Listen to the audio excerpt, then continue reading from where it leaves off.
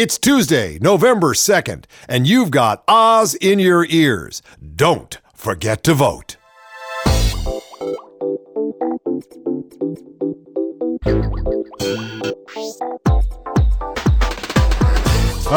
There's that rhythm, and it ushers in Election Day, the midterm election that everybody is either happy or worried about or unaware of if they live in a cave. Dave, I wasn't aware, in fact, that here in the state of Washington, I was going to say, where's my polling place? Where do I go down? The place with a little flag? There are no polling places. It's all mail-in this state? All right, yep, and I haven't met anybody who likes it except maybe the county officials. I don't know. Yeah. I used to go to, the church, and in the meeting hall, and you'd see the old ladies, and they'd know who you were, and you'd sign your name, right, and people would go in, and they'd actually vote. Yes. Now you can vote 2012. You could probably vote in Arkansas and Tennessee and Kentucky or wherever they have these, advanced voting available in the supermarket. Right. Come on.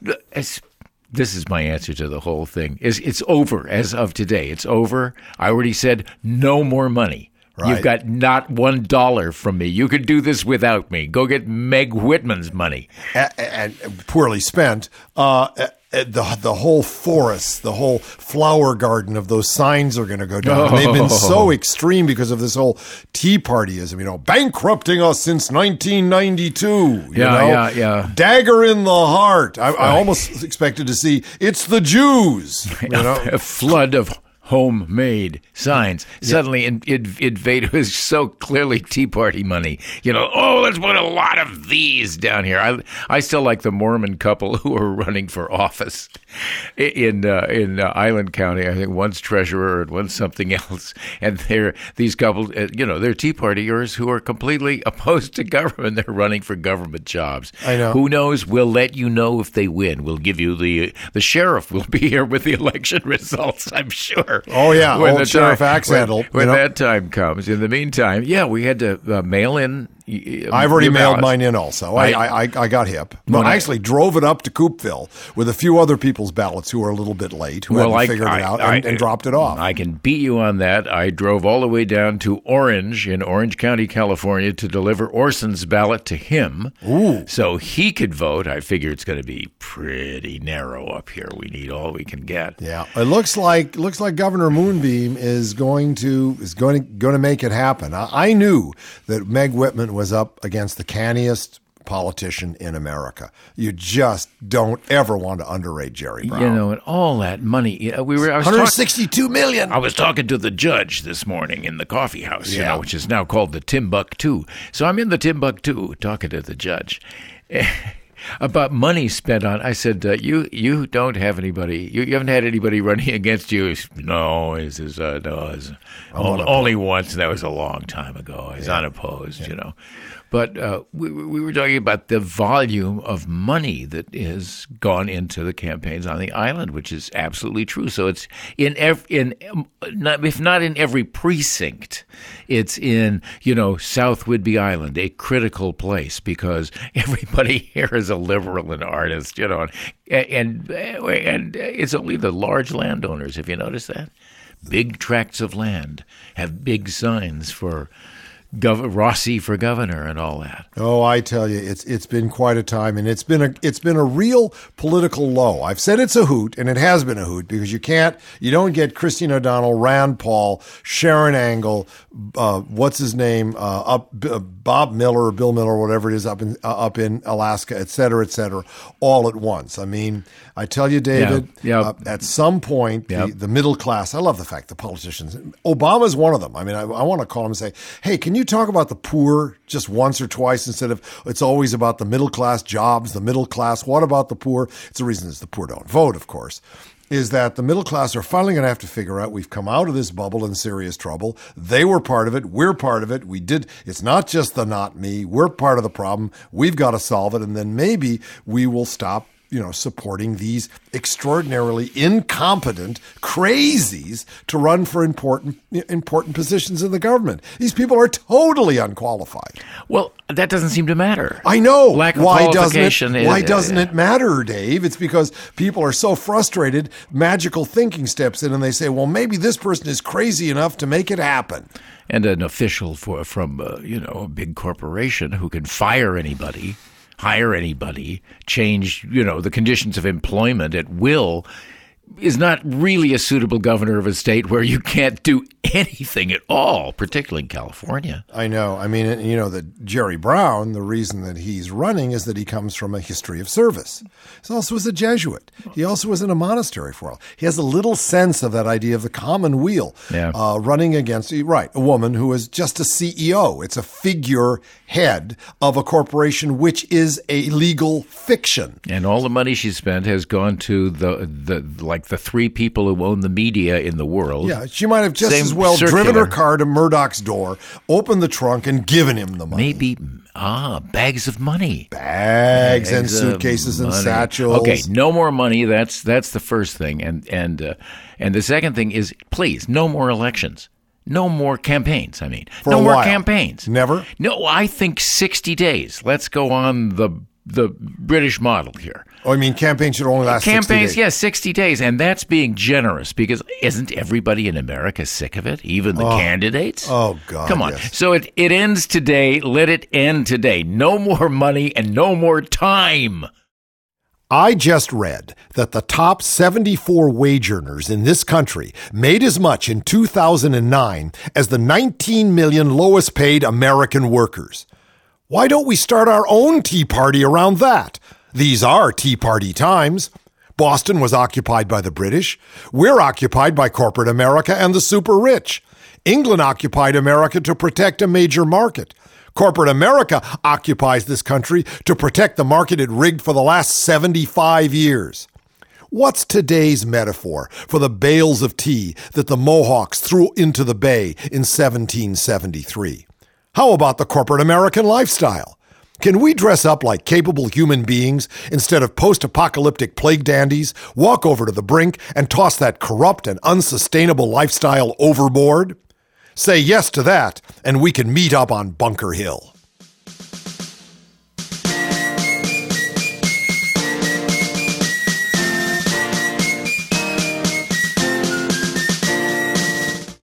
If by any chance there is anybody out there listening to Oz who has not made up their mind who they're going to vote for or what's important, Phil Proctor passed this on to me. It's called 8 Conservative Lies About the Democrats and Obama. And this is from Dave Johnson, Campaign for America's Future. So listen up if you haven't made up your mind. There are a number of things the public knows as we head into the election that are just false. If people elect leaders based on false information, the things those leaders do in office will not be what the public expects. Okay, here are 8 conservative lies. 1, President Obama tripled the deficit. We hear that all the time. Reality, Bush's last budget had a $1.416 trillion deficit. Obama's first budget reduced that to $1.29 trillion. Lie number 2, President Obama raised taxes, which hurts the economy. Reality, Obama cut taxes. 40% of the stimulus was wasted on tax cuts, which only create debt, which is why it was so much less effective than it could have been. Yeah, but if he hadn't done that, he wouldn't have gotten the votes. President Obama, lie 3, bailed out the banks. Reality, while many people conflate the stimulus with the bank bailouts were requested by President Bush and his Treasury Secretary, former Goldman Sachs CEO Henry Paulson. Paulson also wanted the bailouts to be non-reviewable by any court or any agency. Dream on. The bailouts passed and began before the 2008 election of President Obama. 4, lie number 4, the stimulus didn't work. Reality, the stimulus worked, but was not enough. In fact, according to the Congressional Budget Office, the stimulus raised employment by between 1.4 million and 3.3 million jobs. And a lot of what the stimulus is going to do is down the line. So, keep a perspective. This is going to change America if there's an America left to change. Lie number 5, businesses will hire if they get tax cuts. Reality, a business hires the right number of employees to meet demand. Having extra cash does not cause a business to hire, but a business that has a demand for what it does will find the money to hire. Businesses want customers, not tax cuts. Lie number 6, healthcare reform cost $1 trillion. Reality, the healthcare reform reduces government deficits by $138 billion.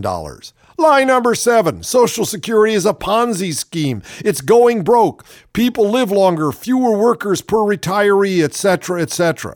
Reality, Social Security has run a surplus since it began, has a trust fund in the trillions, is completely sound for at least 25 more years, and cannot legally borrow, so cannot contribute to the deficit. Compare that to the military budget.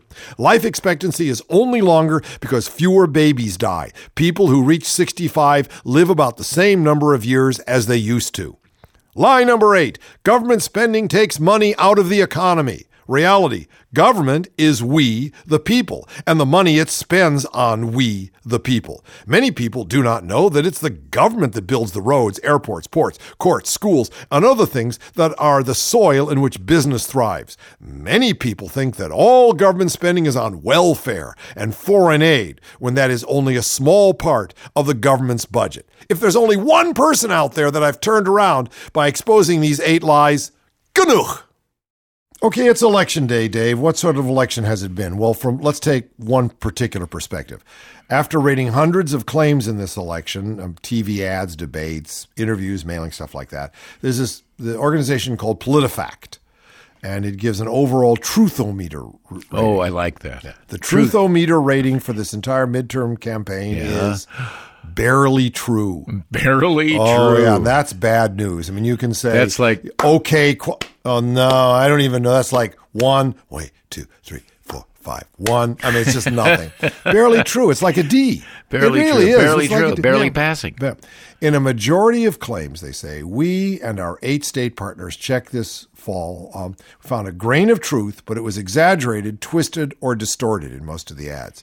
We define barely true as a statement containing some element of truth, but it ignores critical facts that would give a different impression. So it's got a soupçon of truth, but then it's twisted, distorted, salted, strained. It's fast food made out of... At an angle. Yeah. To see how the truth got squeezed, just compare our historical averages with our numbers since September 1st, when the campaign kicked into high gear. Over the 33-year history of this thing called PolitiFact, they say we've occasionally used the same methodology to choose facts to check. We pick claims that we believe voters are curious about. If we think a voter would say, is that true? Then we'll fact check it. Using that approach, true ratings have steadily accounted for 20% of our 2,500 truthometer rulings, true ratings. But since September 1st, that's gone down from 20% to 10%. 10% true. Yeah. As the true ratings have declined, we've seen an increase in barely true from 15% to 21%, as well as an increase in false pants on fire ratings. Liar, liar, from 28% to 34%. 1 out of every 3 ads out there is lying. Just plain liar, liar, pants on fire. That's the high end of the truthometer, is it? Oh, yeah. That's where it starts to smoke. All right? All right. The numbers illustrate what our fact checkers see every day. The claims often begin with a kernel of truth, but the campaigns stretch it, twist it, and sometimes blow it up. Take a spin through our barely true items, and you'll see some examples. I'm just doing a couple of these. Okay. Republican Christine O'Donnell, the witch, right, who did the dirty on the bloodstained altar, right, claimed that Chris Coons, her Democratic opponent for Delaware's U.S. Senate seat, thought a 9/11 call should be taxed. But we found that was a big stretch because landline telephones have long been taxed to support 9/11 service. What Coons did was extend the tax to cell phones because of a sharp increase in their use for 9/11 calls. All right? Uh-huh. So she's just trying to scare people. Yeah. Yeah. You'd think that it's not enough to say, I don't agree with the fact that cell phones should also be charged for 9/11 calls. That's a point, but it doesn't scare people. All right. In California, Senator Barbara Boxer claimed that Republican challenger Carly Fiorina's plan would mean slashing Social Security and Medicare, but we found there was sketchy evidence to support that. Fiorina hadn't said much about her ideas on Social Security and Medicare, and what she had said didn't provide proof of slashing. Right. She, like most of them, said nothing. All right. Lately, a growing number of claims haven't even risen to the level of barely true. In the past 2 weeks, we've seen a surge of statements so wrong that they've earned false and pants on fire. Here's two of them. In Wisconsin, Republican Reed Ribble, right off the bat. Reed Ribble. Do you want to be represented in Congress by a guy named That's Reed Reed Ribble. Rep Reed Ribble. Reed Ribble. Well, Rep Reed Ribble earned a pants on fire for claiming, I lost my health insurance and doctor because of Obamacare. But his insurance company actually decided to get out of the health insurance business years ago. Okay. During an appearance on The Daily Show, Representative Eric Cantor, he's the number 2 guy right under Boehmer, the one that also put Lott down because Cantor is Jewish and Lott's wearing the SS thing. Yeah. The number 2 House Republican claimed that in the past 2 years, Democrats spent more money than this country has spent in the past 200 years combined. We sliced the numbers many different ways, but found the claim ridiculously false and rated it pants on fire. Pants on fire. Okay, More money in the lamp. Yeah, I mean, in a debate for the West Virginia Senate seat, Republican John Race, I think it's Race, R-A-E-S-E, claimed that under the new health care law, patients must first meet with a bureaucrat. We found that was another ridiculous falsehood about the health care law. That's it, man. And they say the elections today, it isn't going to get any more truthful. And that's not a lie. Newsweek may have good news for the Dems. Well, I hope so. I hope we can drain some of the blood out of the bloodbath. Despite doomsaying about Democrats' chances in the midterms, the latest Newsweek poll shows that they remain in a close race with the Republicans 12 days before Election Day, while the president's approval ratings have climbed sharply. The poll finds that 48% of registered voters would be more likely to vote for Democrats, compared with 42% who lean Republican. Those numbers are similar to those in the last Newsweek poll, which found Democrats favored 48 to 43. President Obama's approval ratings have jumped substantially, crossing the magic halfway threshold to 54%, up from 48% in late September, while the portion of respondents who disapprove of the president dropped to 40%, and that's the lowest disapproval rating in a Newsweek poll since February of 2010. However, his approval rating, which is notably higher than many recent polls of the president's popularity, may be evidence of a closing enthusiasm gap more than a sea change in voter attitudes, and may not substantially affect Democrats' fortunes come Election Day. In 1994, Newsweek polls showed a similar steep climb in President Clinton's approval between late September and late October, but Democrats still suffered a rout in the midterms. While 2/3 of self-identified Republican voters say they've given a lot or some thought to the election, 62% of Democrats say they have. This result indicates that the difference in enthusiasm between Democrats and Republican voters may be less stark than some other polls have suggested. A small plurality of registered voters, 48 to 43%, would prefer the Democrats keep control of Congress. The new survey also offers a morsel of evidence the Democrats' strategy of gaining an edge among early voters might be succeeding. They hold a 10-point lead among those who have already voted, 52 to 42. Early voting, which has steadily gained popularity in recent years, is expected to have an impact on the election, with 3 in 10 voters expected to cast ballots before November 2nd. Pollster Larry Hugik says that while Republicans are still likely to come out on top on November 2nd, the results of the new poll show it might not be the runaway domination some commentators have suggested. The idea that the Democrats are just going to sit this one out doesn't seem very likely, he says. While there's no question that Republicans are going to pick up seats, the question is, how many? One factor feeding excitement for the GOP, the Tea Party. A quarter of likely voters, 24%, say they support the movement, while 27% of likely voters oppose it. Among Tea Party supporters, 2/3 are Republicans, but 9 in 10 intend to vote for Republican candidates for Congress. So 2/3 of them are Republican, but they're all going to vote for Republicans regardless, because they're kind of a regardless crowd. 81% of Tea Party backers oppose the bank bailouts, 90% oppose health care reform, and 85% think the economic stimulus was bad for the country. Idiots. Among the entire sample of voters, 2/3 look unfavorably on the bailouts, but support and opposition for the stimulus and health care reform are roughly equal and within the margin of error. So the Tea Party is grossly to the right on those issues. On economic issues, 41% say they are concerned about the economy as a whole, while unemployment and the federal deficit loom large for a quarter of voters each. And 1 voter in 10 says taxes are more important to them than anything else. Good news for Republicans, the GOP has pulled even on the question of which party is handling the economy better. Well, yeah, the Republicans are pulling off a miracle. They are literally getting good votes on the economy by doing nothing. They are getting votes because the other guy is actually in power and has to deal with it without any help whatsoever from the opposition. That is what's putting the GOP over the top. We are in big, mucho, honcho, humongous trouble.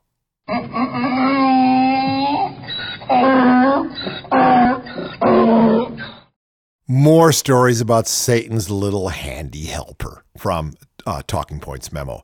The owner of the bank used by American Crossroads also owns a nursing home that has been charged by Kentucky Attorney General and Senate candidate John Conway with failure to report the sexual abuse of one of its patients. The Karl Rove-backed super PAC American Crossroads, as the Washington Post noted yesterday, uses a small Kentucky bank for its financial dealings. Forcht Bank, based in Lexington, Kentucky, is owned by Terry Forcht, who also owns several other businesses, including a chain of nursing homes. Now we wonder why a PAC with such money flowing in would choose such a tiny bank. Must be a reason. Carl does everything for a reason. One of these nursing homes that Forcht owns, Hazard Nursing Homes, Inc. Would you put your mom or dad in a place called Hazard? Was charged in August with failure to report abuse after one of its 88-year-old female residents who has Alzheimer's was allegedly sexually abused by a male resident. The home was allegedly told of the abuse in 2009, but never reported it to authorities. It was Conway, the Democratic opponent of Crossroads-backed Rand Paul, who brought the charges. The reports of abuse have been highly publicized in the Kentucky press months earlier. Crossroads has spent $1.2 million on anti-Conway ads in Kentucky. Forcht, a major donor who, along with relatives, associates, and employees, has given $1.1 million to political campaigns since 2002, has given $2,400 to Paul, and bundled more than $21,000 for the candidate from employees in just the last 5 days of June, according to the Louisville Courier-Journal. And how do you think he got them to spend all that money? How do you think he got the employees who don't earn a lot of money to bundle $21,000? Did he threaten them? Oh, no. It is my hope, this is Conway speaking, that today's charges send a message to nursing home operators and administrators that they have an obligation to notify authorities if a resident is abused while in their care, Conway said while announcing the charges. The nursing home and its administrator, Sheila Noe, pleaded not guilty to the charges last month. Carl keeps such great company. Gonna make you an offer you can't refuse. Gonna put my finger on you. I need you so, and I won't take no for an answer. I am lying awake with a midterm headache. My psyche is racked with anxiety. I am badly confused and feel terribly used by the fat cats who run our society.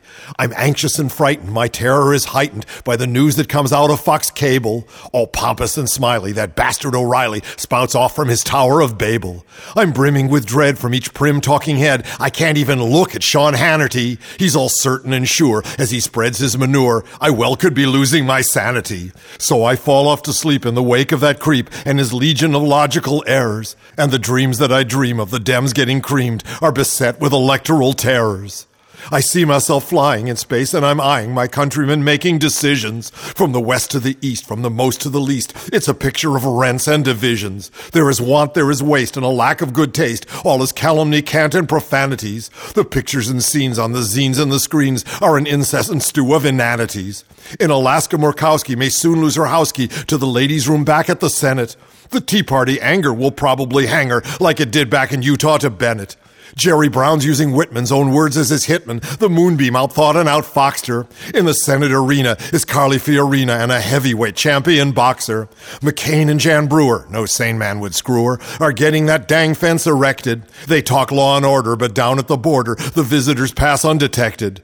Harry Reid's in a tangle with Miss Sharon Angle, the queen of press conference evasion, who states without panic to a school of Hispanics that somehow they all seem so Asian. The millionaire Johnson, who's up in Wisconsin giving Feingold a regular whipping, says he thinks global warming is sunspots performing. Hey dude, I've just got to be tripping. Palladino the porker wants to govern New Yorkers, campaigning from upstate to Zabar's. When he's not cursing homos or losing to Cuomo, he runs Buffalo's two hottest gay bars. There's Christine the witch, the Tea Party bitch, the first to take moral offendment, who was stunned and irate when she learned church and state were cut loose in the Premier Amendment. And then, last of all, there's the son of Ron Paul, trying out as a good Christian liver, since the story that broke of the girl he got stoked and made bow down to God in the river. I wake up at last, the nightmare is past, and there's light streaming in through the curtain. In the clear glow of dawn, I feel hope coming on, and of one thing I know I am certain. We've come out of a bubble in serious trouble. The goo in the Gulf's killing fishes. The money is hoarded, all Main Street is boarded. The vibe in the hood's getting vicious. If we don't fight for health, teach our kids, spread the wealth, we're all going to drown in this drama. Just remember, my friends, as the darkness descends, we've got 2012 and Obama. This is from Talking Points memo, Dave. In a new web video, you may have seen it just out from the Kentucky Democratic Party, the stomping of that MoveOn.org activist by a county coordinator for Rand Paul's Senate campaign is turned into a metaphor for ending federal breast cancer research, the elimination of mine safety laws, an end to the 1964 Civil Rights Act, and a $2,000 boost in the Medicare deductible, among other things. Rand Paul, stomping on you, the video reads. Stomping on Kentucky. It seems Democrats have decided to politicize the allegedly criminal assault on activist Lorene Valley. Did you see it where this guy's stomping on her head? I saw, yes. It's well, yeah. I mean, she was going to pie him or something, right? We're not sure. I don't see whatever it was. They stomped her bad. They hurt her. Yeah. So what it said was that she was going to give him a medal or something. That's what I read in the paper on the story. But it was like a pie act. Pie in the face act. Yeah, but still, So Paul has of course made it. Maybe they act. On the weekends they have another job. These Ron Paul Scots. They could be shining their shoes. Paul's made it easy for this sort of stuff to run because he's refused. Well, he was slow to condemn the attack, although he disassociated himself from the guy who did it. This guy Prophet, but has decided to keep the $2,000 Prophet gave him for his campaign. Still, it's pretty strange to watch a brutal physical assault turned into a message about the fair tax. Nevertheless, Democrats in Kentucky have made their choice, and their choice is to try and win with the Kentucky Stomp. The Kentucky Stomp. All right. Well, that's you can't get away with anything anymore. Everybody's got a camera in there. Everybody's watching. Dave. Everybody's watching. It's a good thing. Else. It's a good thing. It is a good thing. It certainly is a good thing in this country, and it's a good thing everywhere. China. It's a good thing in China. Well, a long time ago, Sony announced that they were putting a discrete internet address into each piece of equipment that they build so that it would be internet ready. Mm-hmm. And I thought, this is good because then you can no longer in Bosnia beat up that woman in the closet because the coat hanger's watching. I mean, everything's going to be watching. Everything is. It's okay. People say, lack of privacy. Well, yeah, and in some cases, lack of privacy saves people's lives. Well, I'll tell you one device that we have to say goodbye to. What's that? The Sony Walkman. It's gone. It is gone. They've sold the last one. Yours out there? If you have one, it's worthless. Throw it away. Throw it away. Walk away.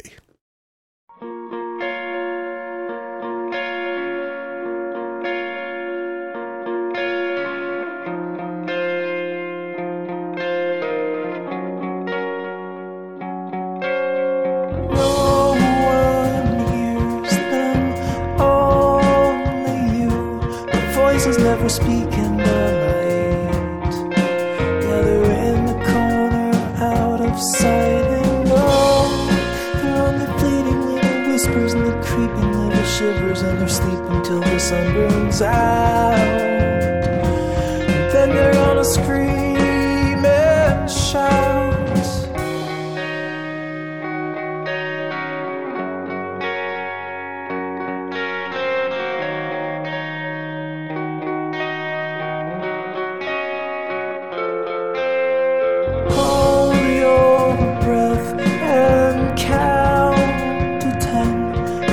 That it's all in your head. If you let them in, they'll breed and spread. And you gotta take them, gotta break them, gotta shake them, gotta make them even stutter till they're all burned out. You gotta drive them out.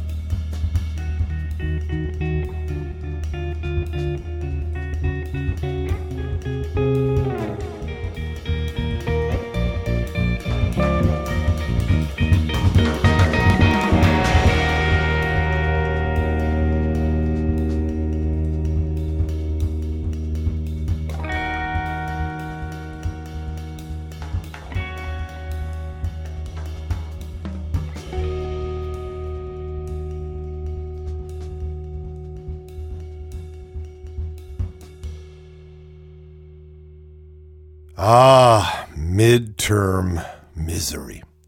New York Times.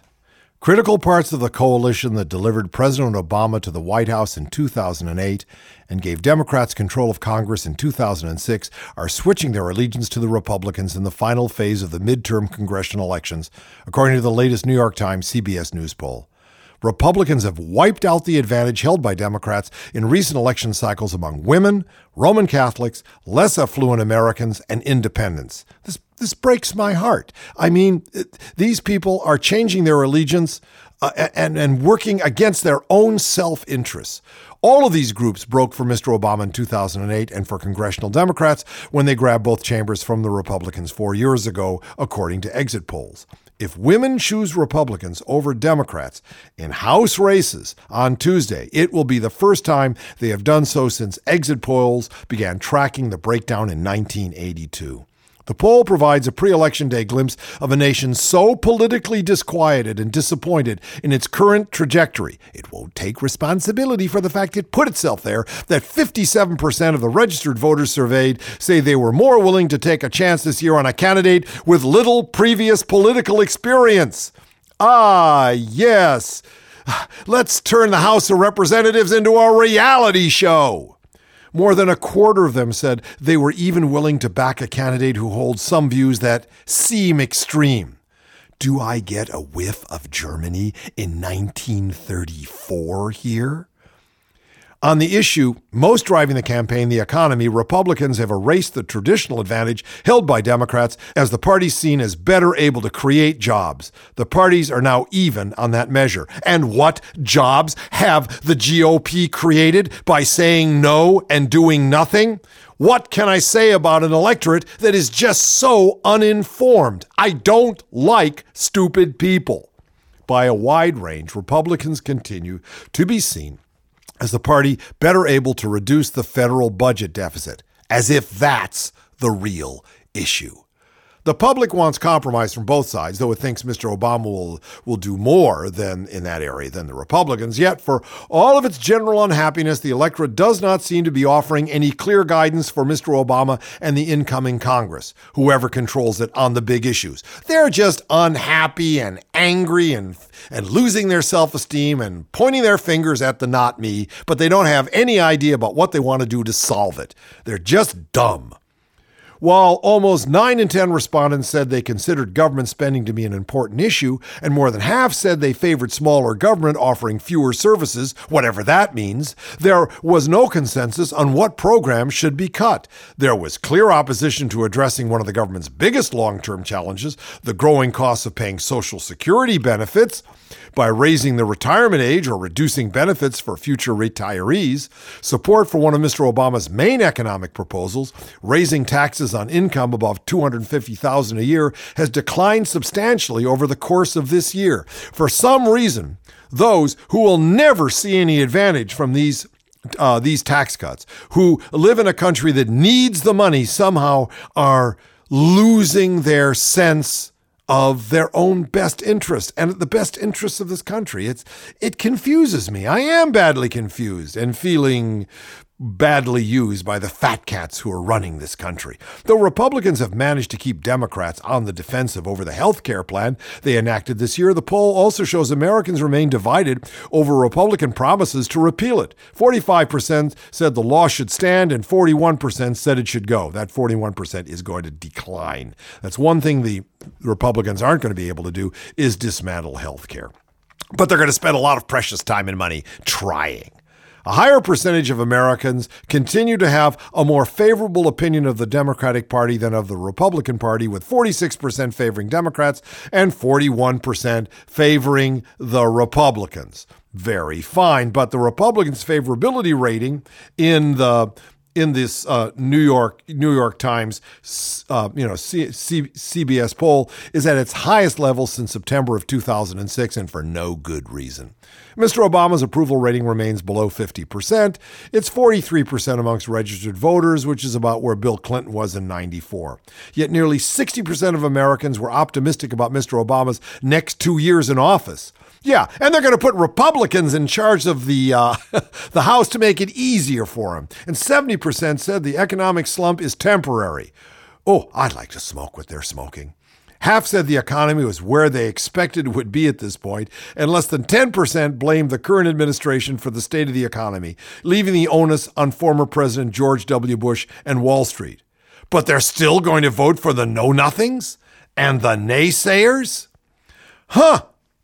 Like several other national polls, the latest Times CBS poll shows a considerable enthusiasm gap between Republicans and Democrats. 6 in 10 Republicans said they were more enthusiastic about voting this year than usual. 4 in 10 Democrats said the same.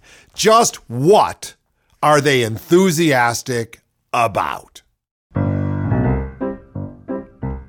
Hey, if you have a moment, we'd love for you to join us on Twitter. This is a whole new social network outreach that we're getting into. And I think Twitter is a really good way for people to meet each other and to know Oz and to spread Oz. Just go to www.twitter.com/OzNetwork and click on the follow button. And we'll be making some announcements on Twitter soon, and you won't want to miss them. Okay, well, even if you do want to miss them, go up, because that's your choice. From Politico. Tea Party-backed outsider candidates became the superstars of the midterm elections, drawing national attention after big Republican Senate primary wins and leading Tea Partiers to pour millions into those campaigns seeking credibility. But on November 2nd, the Tea Party itself could get a mixed return on those investments. On Election Day, several candidates stamped with the Tea Party seal of approval will either be locked in statistical ties with their Democratic opponents or sinking in the polls despite well-funded war chests and endorsements from influential conservatives like former Alaska Governor Sarah the Quitter Palin and Senator Jim the Ayatollah DeMint. In several cases, the candidates' staunchly conservative views, thin political credentials, and lack of campaign experience, the same assets that helped them upset the GOP status quo, have become liabilities in the general election. That shift has allowed Democrats to remain competitive in a down election year and could help them retain control of the Senate. It has also forced Republicans to make tough decisions about where to allocate its resources, and it could blunt the Tea Party's much-anticipated impact when the Senate reconvenes in January. The marquee race is in Nevada, where Tea Party favorite Sharon Angle is struggling to unseat Senate Majority Leader Harry Reid, even though Angle raised $14 million in the third quarter alone, and Reid's unfavorable rating languishes at 53%. But Angle's difficulties in Nevada mirror other big-name Tea Party-supported Republican Senate nominees. Joe Miller in Alaska, Rand Paul in Kentucky, Colorado's Ken Buck, and Delaware's Christine O'Donnell, who is running for Vice President Joe Biden's old seat. In Nevada, almost every public poll taken this month has given Angle a narrow lead over Reid, with the most recent survey showing her with a 2 to 3 percentage point advantage, a statistical dead heat. Angle had been leading Reid, but a gaffe-ridden summer, she suggested disqualified conservatives might use Second Amendment remedies and argued that the Constitution doesn't explicitly separate church and state, led some Republicans to question whether she was ready for prime time. And the candidate herself all but disappeared from the campaign trail for several weeks to retool. In Alaska, Miller vanquished incumbent Lisa Murkowski in the GOP Senate primary with help from the Tea Party Express, which poured about $600,000 into the race, a fortune in a state like Alaska. Miller, a political novice, held an early double-digit lead over unknown Democrat Scott McAdams and Murkowski, who refused to close ranks behind Miller and is running a write-in campaign. But Miller has stumbled badly, tripped by questions about his employment history, conflicts between his public statements and personal experience on unemployment and public health care, and his decision not to talk to the press. It didn't help when his private bodyguards detained and handcuffed a reporter at a campaign appearance, making headlines and further eroding his lead. Polls now show Miller and Murkowski in a virtual tie, with McAdams a close third. Update, he is now losing to Murkowski. In Kentucky, Paul, a successful eye surgeon, came from behind to defeat Trey Grayson, Senate Majority Leader Mitch McConnell's handpicked candidate to succeed retiring Republican Senator Jim Bunning, who was a great pitcher and an awful senator, and to win the GOP Senate primary last May with big Tea Party support and a key endorsement from DeMint, who has become a conservative kingmaker. Almost 6 months later, however, Paul is struggling to break away from his underdog, Democratic nominee Jack Conway, even though Kentucky hasn't sent a Democrat to the Senate in more than a decade. Heartened by the neck-and-neck race, caused in part by Paul's controversial statements on the Civil Rights Act of 1964 and his accidents happenstance on the BP oil spill, the Democratic Party has dumped millions into Conway's campaign looking for a stunning upset. Colorado GOP Senate nominee Buck followed the same path as Miller, Engel, and Paul to win the Republican Senate nomination. He ran further to the right, won over the Tea Party, and came from obscurity to upend Jane Norton, an establishment Republican candidate who raised about $2 million more than he did. Buck promptly opened up an early 8-point lead against Michael Bennet, the incumbent Democrat with close ties to the White House. But that advantage has largely evaporated, and recent polls indicate the race is statistically even. Democrats have hammered Buck as an extremist for some of the far-right positions he took to outflank Norton, such as his belief that global warming is a hoax and an anti-abortion stance that doesn't include rape or incest as exceptions. Despite headaches in Colorado, Nevada, Kentucky, and Alaska, however, the only Tea Party-backed candidate who is all but out of the running is O'Donnell, who rode the anti-establishment wave to swamp moderate Republican Representative Mike Castle to run for the seat Biden held for more than 30 years. Her surprising win was viewed as a measure of Tea Party strength, and she quickly won the endorsement of Palin, perhaps the movement's most influential member. And that says a lot for the movement if their most influential member is Sarah Palin. Youthful and telegenic, O'Donnell quickly snagged the national spotlight, but her campaign, which drew millions from Tea Party members nationwide, nevertheless struggled under the weight of her personal baggage. Her star faded amid reports of unpaid student loans, question about her income and education, her admission that she dabbled in witchcraft as a young adult, and a biting caricature of her on Saturday Night Live. The latest polls show O'Donnell trailing Democrat Chris Coons by about 20 points. And some pundits say her campaign could have cost Republicans the seat they needed to control the Senate. I took a look at the video of Coons and O'Donnell debating recently at a law school. It was the one where she said, hey, where in the Constitution do they separate church and state? And Coons, in a very lawyer-like way, the guy is a super nerd. I think I like him a lot. I think that Coons is going to become a light in the Democratic Party. He's not like charismatic, but he's very bright and he's very straightforward and he's very bald. In any case, he said to her, yeah, the First Amendment. She went, oh, like really? She was gobsmacked. So, hey, Tea Party. Hey, bag it. Well, more Nazis in the news, Dave. This guy Lott, won't go away because suntan Boehmer is behind him 100%. What could be, we don't have all the facts in yet today, but what could be the new Speaker of the House is standing behind the Nazi recreator, Achtung. Here we go. Well, wait a minute. Okay, go ahead. You just stay with it. I just didn't know that, guys had weekends in Nazi uniforms. This is new to me. I mean, I think this is worth discussing. It's Ohio, Dave. I'm from Ohio. Uh-huh. It doesn't surprise me. Ohio's a great state, but there's plenty of room and plenty of time on the weekends. All right. This from Talking Points memo. Okay. This author says, I thought Richard Lott had been put out to pasture after news broke that his main hobby was Nazi reenacting. That would be enough, I think, to put a guy off the ballot. No. After that, Representative Eric Cantor denounced him. And then everything pretty much went downhill from there, and he started saying that he didn't think that we were in a position to judge SS soldiers who did all the cool stuff on the Eastern Front. That's what Lott said. We're not in a position to judge him. But apparently Lott is out of the doghouse and back in John Boehmer's house. This Saturday, or actually last Saturday, John Boehmer is going to appear at a special pre-election rally with Lott in Toledo.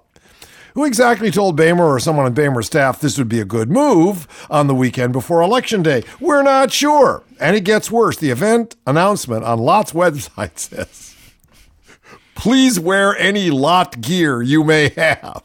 Oh, no. With any other candidate, I'd figure that'd mean campaign baseball hats and T-shirts. But given Lott's predilections, who knows? Boehmer could end up in a Leni Riefenstahl moment on his hands. Let's see. Do I still have that spare SS uniform hanging in my closet? Yeah, let me see. I like the cap with a peak on it, and I can shine up my shoes and these wonderful double-headed eagle buttons. Oh, my goodness. Yeah, and the death's heads that I can cinch in them. Oh, it's very, very good. Let's go find some women and, Okay, this is from Newsweek, and it's about forcing the Tea Party to do the math. Mike Lee, the Tea Party-backed Senate hopeful from Utah, told a crowd of supporters last week that congressional Republicans want to slash federal spending by 40% next year without cutting the sacred cows of Social Security and defense, right? Those are the fact that defense, what we mean by defense now and what defense is really spending and what we're getting for it, that it should be a sacred cow. We should be eating that cow. We should be having that cow for dinner. Tea Party candidates love to talk about fiscal austerity. They say that President Obama has been on a dangerous spending binge and that only they have the fortitude and courage to stop him. But they rarely get specific about how, exactly, they intend to balance the budget. Thankfully, Lee now has. The only problem? His specifics are bonkers. The numbers speak for themselves. President Obama's proposed budget for fiscal 2011, which Congress has yet to approve, totals $3.83 trillion and allows for a deficit of $1.267 trillion. To balance the budget exclusively by cutting spending, as opposed to raising revenue, Congress would have to trim federal outlays by 33% overall. That alone sounds extreme. In Britain, David Cameron's proposed cuts of 20% are expected to cost the country an estimated 500,000 jobs. But Lee's plan goes way, way further. Instead of simply slashing spending, Lee and his compadres want to extend the Bush tax cuts for everyone earning more than $250,000 a year, leave Social Security and defense untouched, right? This makes balancing the budget much more difficult. Let's tackle the revenue side of the equation first. Under Obama's 2011 budget, the Bush tax cuts would expire for the more than $250,000 crowd, a move that would produce an estimated boost of up to $402 billion in revenue.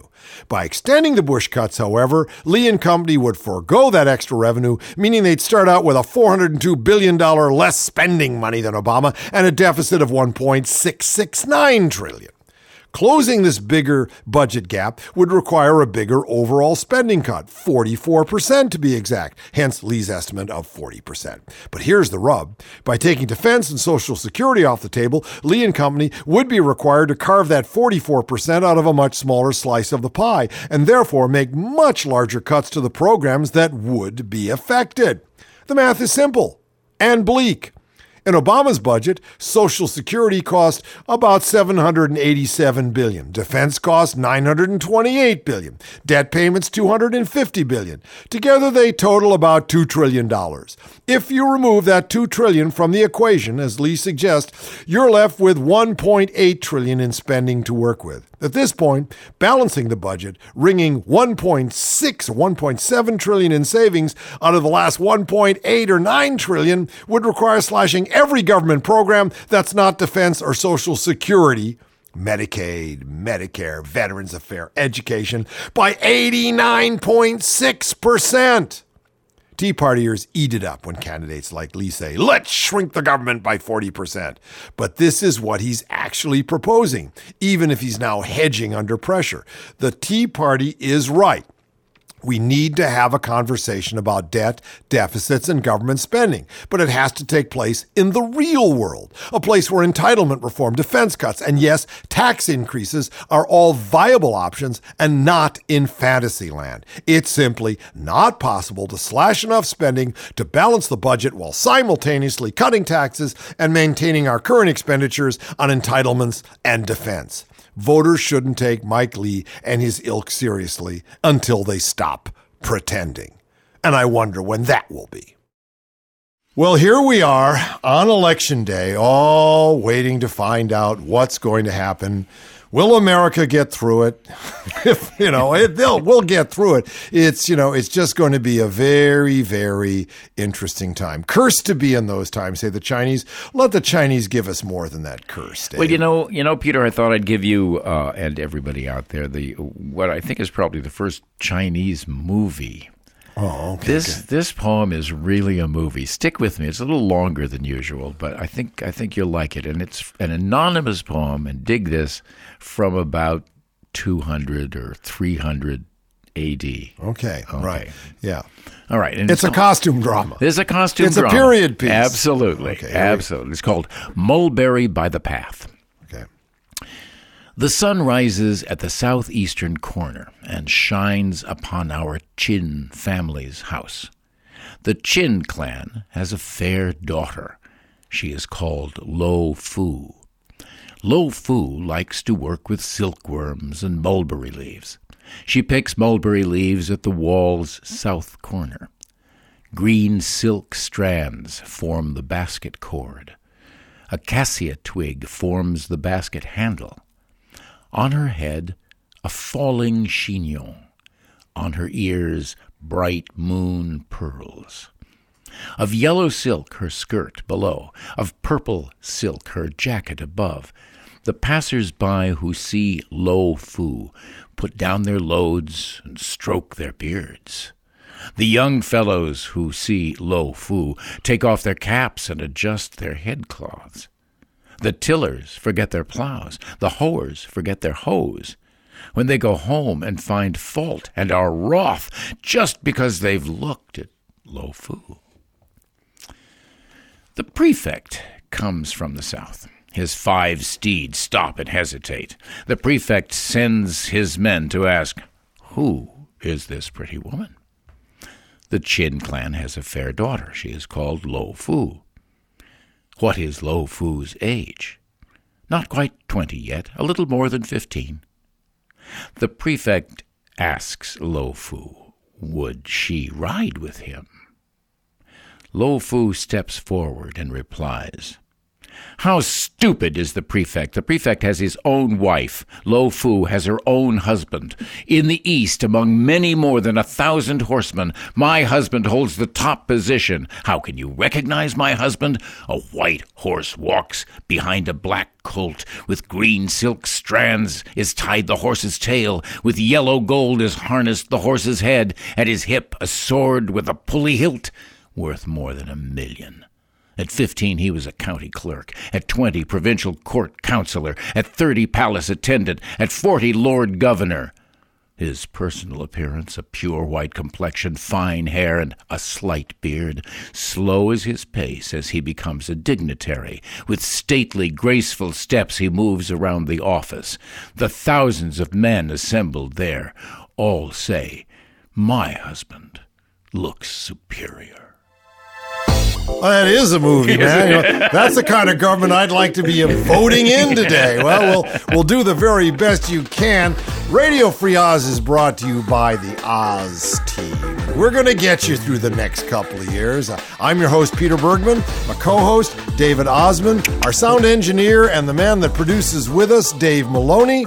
We have Phil Fountain. Oh, Phil Fountain, he does. Oz Design Group makes things look so pretty. Kelly Brewer has been working on our syndication and our outreach and our editing. Scott Wild is organizing and composing and writing up the website and keeping us atop social networking. Tom Gedwillow, well, he is our webmaster and doing a masterful job. And Chaz Glass, man, he just keeps the numbers right and keeps us straight. What a great team it is. See you tomorrow. Hopefully there will be a tomorrow.